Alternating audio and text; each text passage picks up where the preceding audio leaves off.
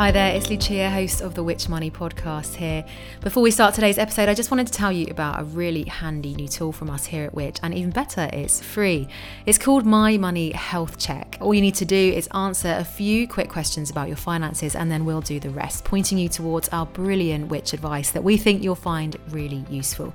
Once again, that's My Money Health Check. So if you want help with cutting your bills or making your money go further, it's the place for you. Just head to which.co.uk/My Money Health Check.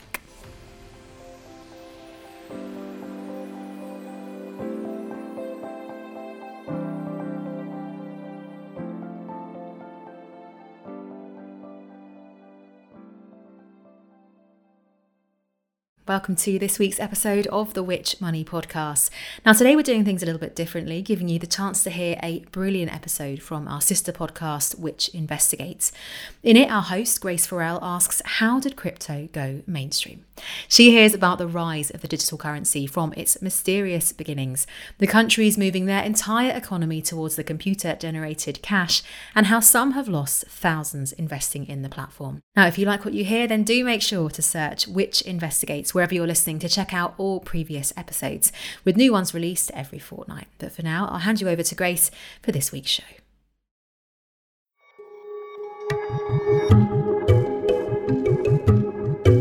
The year is 2009. Less than 12 months earlier, the world had gone into financial meltdown. Banks had gone bust, entire countries went bankrupt, and there was an air of hopelessness around the world. Normal people, like you and me, we weren't the ones at fault, but we had to deal with the consequences. Then, out of nowhere, on the 9th of January, a new currency was born. Its name was Bitcoin, and it was founded by a mysterious computer scientist named Satoshi Nakamoto. It was the globe's first decentralized cryptocurrency. Many people believe Bitcoin was created as an anti-establishment alternative, since the way it was built means it isn't owned or managed by any one person or authority.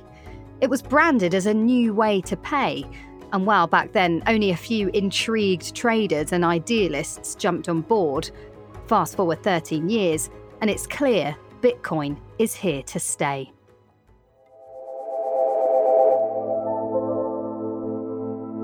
These days, Bitcoin is just one of many cryptocurrencies, but it was its creation that kick-started the boom in digital money. Every year, more and more people want a piece of the action. Take the US, for example, where 34 million adults claim to own cryptocurrency in one form or another. Many see it as an investment and a way of increasing their income. And that's no surprise. You don't have to go far to find stories of ordinary people, usually on social media, who allegedly became millionaires overnight thanks to smart crypto investments. They make success look easy, but the reality for most is quite different. Fraudsters operate in the shadows, and value is anything but stable. I'm Grace Farrell, and this week's Which Investigates asks, how did crypto go mainstream?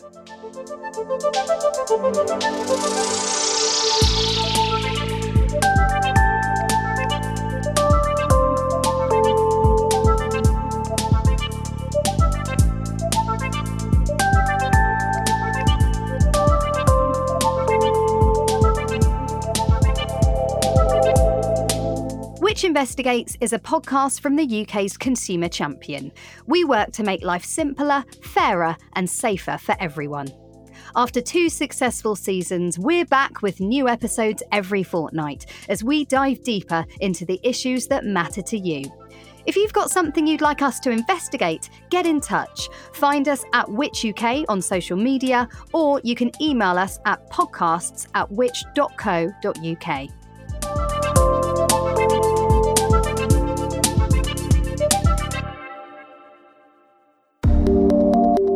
Coming up, I learn why so many people are drawn in by this new way to pay.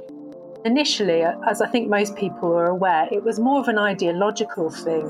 So the community around it was quite idealistic, perhaps quite anarchistic in nature, didn't really trust the government or existing financial systems, and found the idea of this new type of currency and new blockchain technology that it was running on quite liberating for political reasons. We hear how big business, celebrities and sporting stars are getting involved. There was a report in one of the sports papers recently which showed that out of the 20 Premier League clubs, 19 of them have connections with either crypto NFTs or fan tokens. So it is very prevalent. The value of the deals are significant. And we explore the dark underside of a craze that's leaving people out of pocket.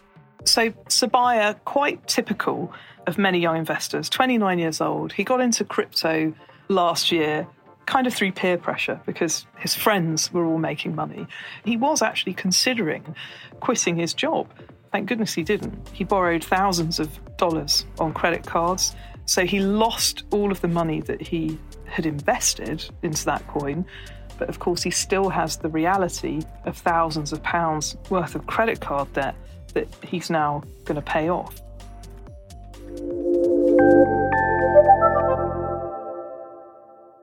Now, I want to level with you. The world of cryptocurrency is confusing. There's plenty of terms you'll hear today that you may not have heard before, but I'll presume we're all familiar with Bitcoin. Hi, my name's Faye Lipson, and I'm a Which expert on scams, fraud and data privacy.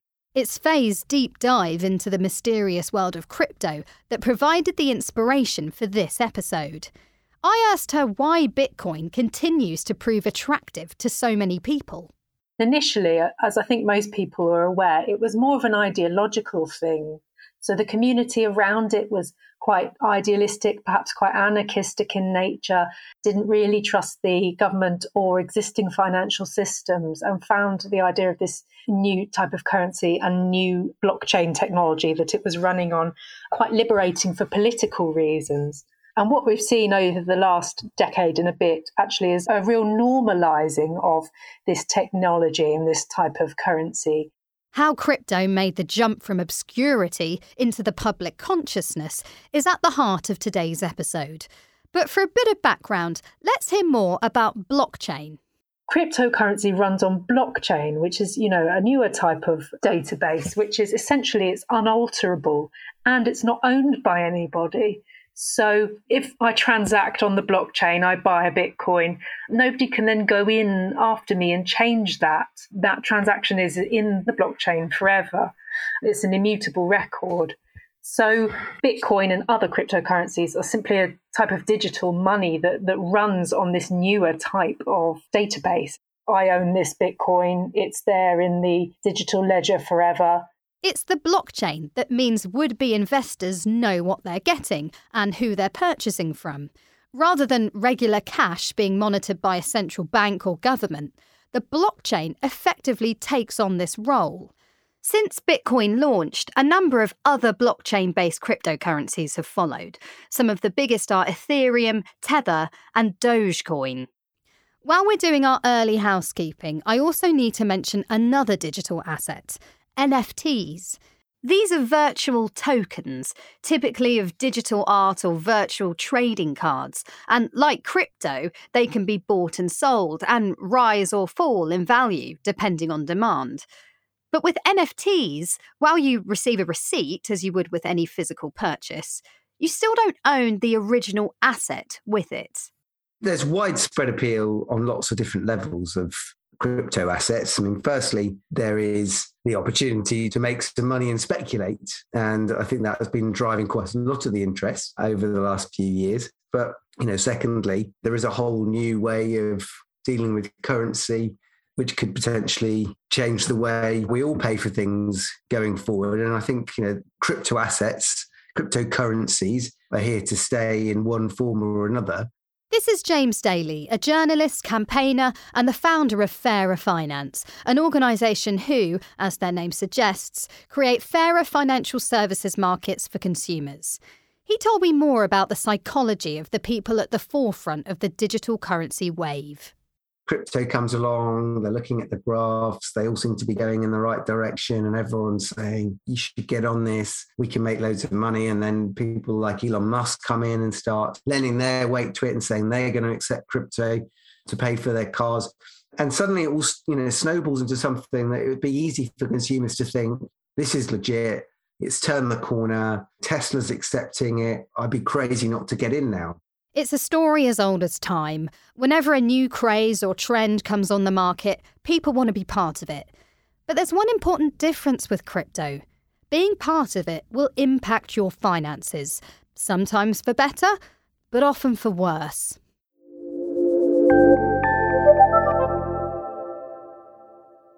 For some extra listening, you can check out the Which Money podcast episode, Should You Invest in NFTs? I'll put a link in the description of this podcast.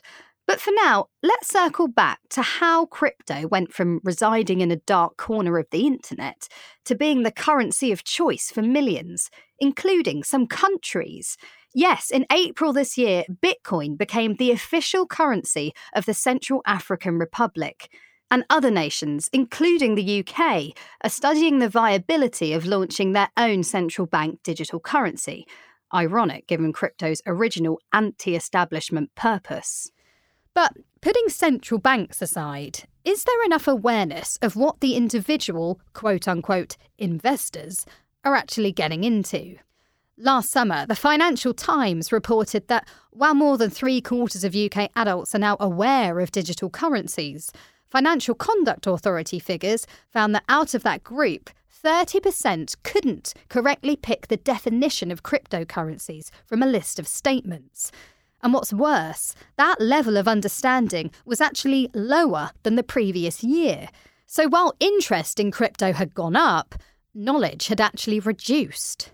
Still, people don't really understand what it's all about. And when you have a situation where awareness is high but understanding is low, that's rarely a good thing in my experience. So it's not surprising then that this combination can lead to dangerous results. I'm Claire Barrett, I'm the FT's consumer editor, and I present the weekly Money Clinic podcast.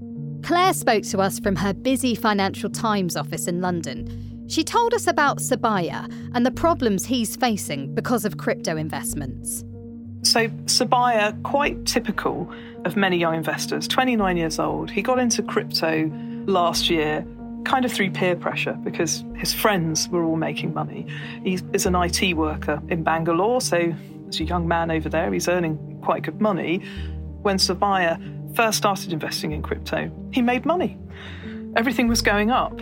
He made money very easily. As a young investor, if this is your first time investing in anything, whether it's shares or crypto, if you make a lot of money early on, you kind of think, well, this is easy. He was actually considering quitting his job. Thank goodness he didn't.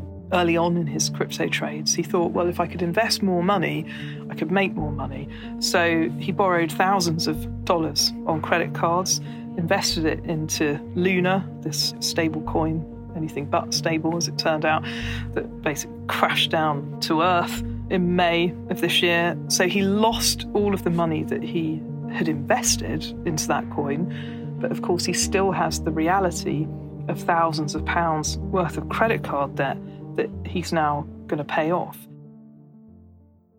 Now, we should add a disclaimer here that not everyone loses money on crypto. Lots of people have made money, but that wouldn't be regarded as the norm. Though to be fair, you'd be forgiven for thinking it was.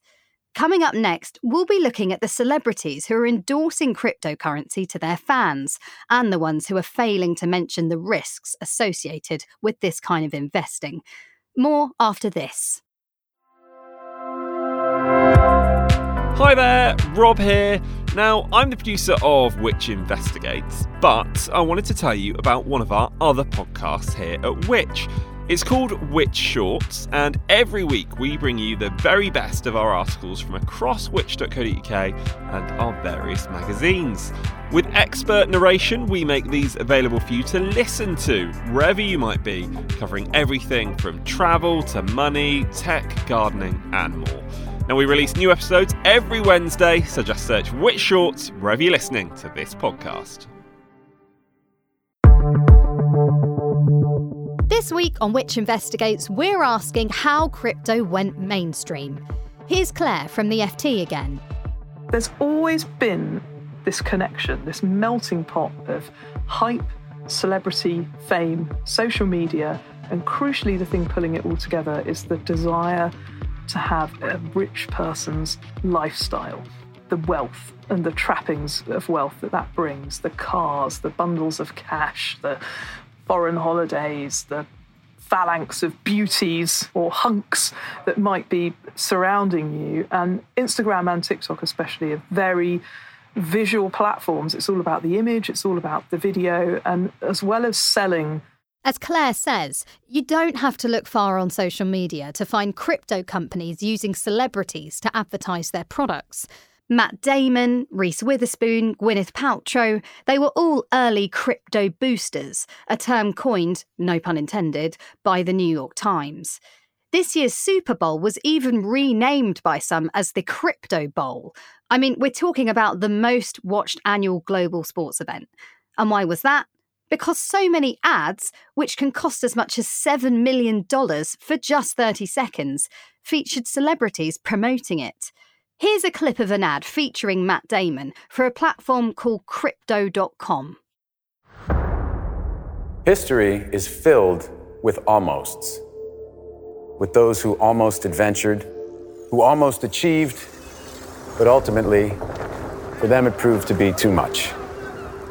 Then there are others, the ones who embrace the moment and commit. A Harvard Business School study, and you can't argue with those, found that celebrity endorsements increase a company's sales by an average of 4% relative to its competition. So it makes sense that companies want to get involved, including sports teams. My name's Kieran Maguire from the University of Liverpool. I'm a specialist in sports finance and therefore have come into contact with the world of cryptocurrency, NFTs and fan tokens quite a lot in the last couple of years. Kieran is one of the world's leading experts in sports finance and the perfect person to talk to about the sports industry's relationship with crypto. My first thought was a curious one. Like everybody else, I learned most of what I found out from Google. And the broad premise of cryptocurrencies, which is decentralization of finance, has some merit. I think it's fair to say that initially I was at worst agnostic, but curiously positive.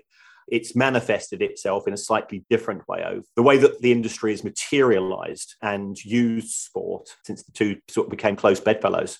There was a report in one of the sports papers recently, which showed that out of the 20 Premier League clubs, 19 of them have connections with either crypto NFTs or fan tokens. So it is very prevalent.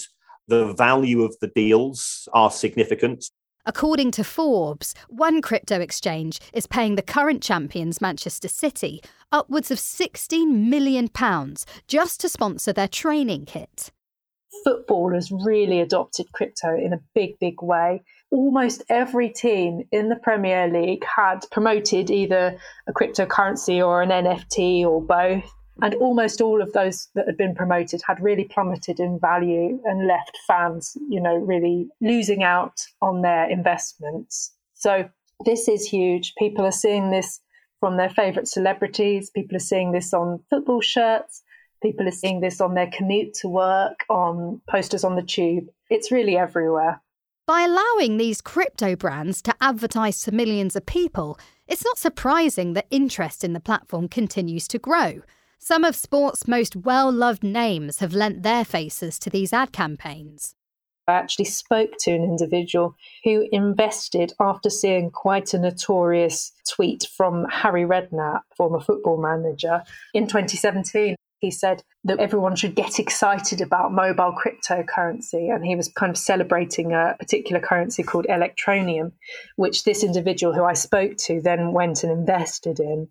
So these kinds of tweets do have real-world impact. We took a look ourselves, and at the time of recording, the value of Electroneum had crashed significantly since Harry Redknapp's tweet, down 98.6%. And that's the thing. What the ads don't tell you, unless you read the microscopic small print that's sometimes available on screen, is that the value can go down as well as up. Some of the claims that they are making are outlandish. The idea that if you invest in my NFT, it can't lose value is just a crazy claim from anybody that sits in the real world of investing. There is no such thing as an asset that can't lose money, and there never will be. Ultimately, it's all assets have a price and a value. It's something we heard about from Claire when she told us Sabaya's story earlier. So the question is then, do these well-known personalities deserve some blame for misleading consumers? The football industry will plead poverty. The football industry will say, well, we are putting out notes of caution. And indeed, if you do read the small print, you will see that they do say, this is not an investment product. The chances are that you will lose money on the back of it. Therefore, they feel that they've covered their base by taking such an approach. You then move into the world of social media, and it's crypto experts, traders. I made my first million from this. And social media is the problem rather than the clubs and the individuals getting involved. I'm willing to give these sports people and celebrities the benefit of the doubt and say that they've effectively had people explain it to them in a simplistic way, and they've been taken in by it, and they felt like it is reasonable for them to lend their name to. But ultimately, they have been misguided.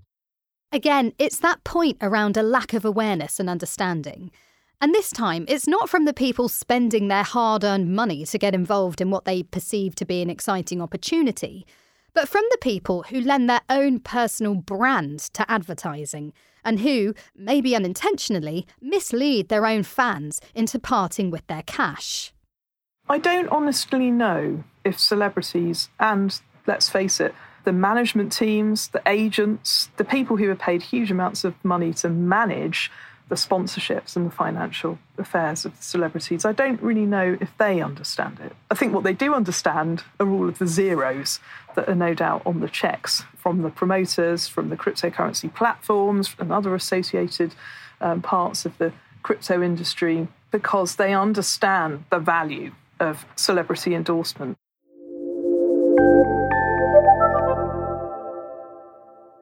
It's all pretty bleak, and you might be wondering, why on earth has this been allowed to happen? How can celebrities endorse a product they know nothing about? How can crypto brands allegedly make misleading claims about what investors are buying into?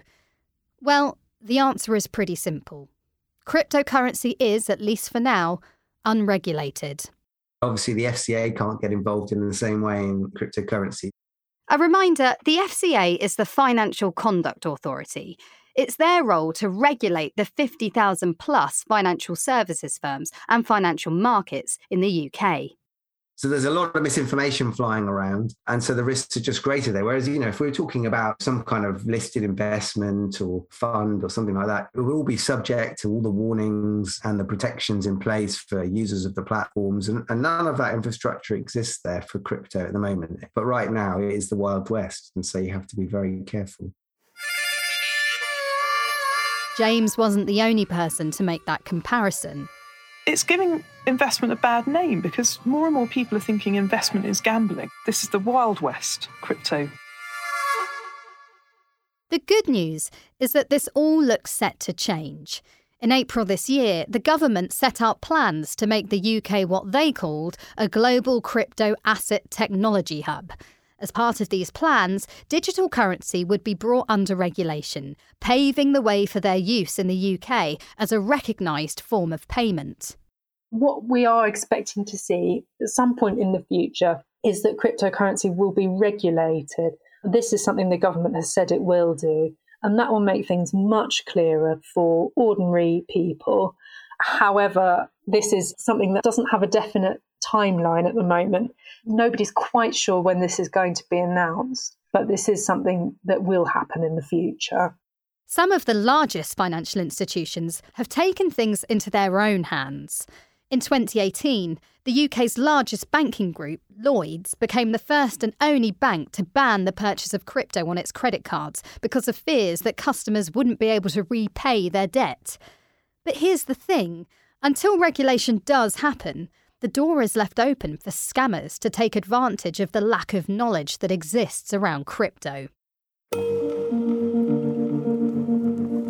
According to a report released this summer by the Federal Trade Commission in America, 46,000 people said they'd lost a combined $1 billion to crypto scams since the start of 2021. That was 60 times higher than in 2018. We spoke to Faye about some of the most prevalent scams doing the rounds at the moment. YouTube has become notorious for YouTubers promoting what's called a pump and dump scheme. So this is where a coin is launched and the whole idea is that the founders of the coin will kind of artificially boost the value of the coin by getting lots of people to promote it. And then they'll sell up and make money, and then all of the people that have bought it subsequently will lose money as it crashes in value. As we heard previously, well-known personalities can also become involved. There are cases where celebrities and public figures have backed something which has turned out later on to be a scam. And on that subject, sometimes a celebrity's image will even be used without their knowledge. There are a world of fake Dragon's Den adverts with Deborah Mead and a world of things with Martin Lewis on them, claiming that these people have endorsed a trading platform for crypto or something like that, and have done nothing of the sort. It's completely fake. And in fact, in many cases, there's no cryptocurrency at all, not even a fraudulently set up one. And the fraudster will show you a completely fake trading platform that they've made where it looks like you've got holdings in cryptocurrency and it looks like they're going up and up all the time. But it's completely fake and controlled by the fraudster. And really, this is just a handful of examples. There are so many more out there. If you see anything that looks like this and you think it's suspicious, you should report it to Action Fraud. I'll pop a link about this in the show notes. So, without regulation, it's up to us, the consumer, to decide when something looks too good to be true. It's not exactly a fail-safe method. But there's also the Advertising Standards Authority, who are currently acting as a stand-in gatekeeper, looking for misleading claims in adverts or social media posts and banning them. We heard how sports teams have been implicated in crypto, and Arsenal Football Club fares pretty badly. It's the third worst company all round for breaches concerning crypto ads. Another infamous one is Crypto.com, which is the platform Matt Damon was advertising earlier. Here's what the ASA told us when we spoke to them. Their words here are voiced by one of our journalists. We welcome the government's announcement on strengthening the rules around fungible crypto assets. Bringing the regulation of ads for such products in line with other financial products will provide more certainty and bolster protections for consumers. Crypto asset ads remain a priority for us, and we've been conducting proactive monitoring to find issues and draft guidelines on responsible advertising. We also spoke to Crypto.com about their various ad breaches. They said they immediately withdrew advertisements in the UK market, which were flagged by the ASA, adding that it appreciates the collaborative engagement with the ASA and regularly refines its marketing efforts to align with the ASA's guidance, ensuring full transparency for our customers. The short summary is this. Crypto needs regulation, sooner rather than later. And as the stats show, while there is money to be made for some, education is clearly needed to make sure people know exactly what the risks are and what kind of financial losses could be made. Essentially, it is education and regulation. The problem is the wheels of government don't turn very quickly, so it can take years from sort of spotting a market that needs regulating to actually getting the legislation in place to get them covered by the Financial Conduct Authority. And while our social feeds continue to be populated by get-rich-quick crypto schemes, maybe it's time for those who ended up on the less fortunate side of the coin to speak up too. Now, what we're not seeing, of course, is people telling the other side of that story and saying, actually, I've lost lots of money, or I'm now in trouble, or I took out debt, I borrowed to invest, and it's all come undone. What do I do? And that's what worries me. We live in a society where people can smoke cigarettes, and that comes with a health warning. I think there's not enough of a health warning in relation to these products. Until regulation comes in, and this is actually just good advice generally, act with caution, because crypto is a game of luck.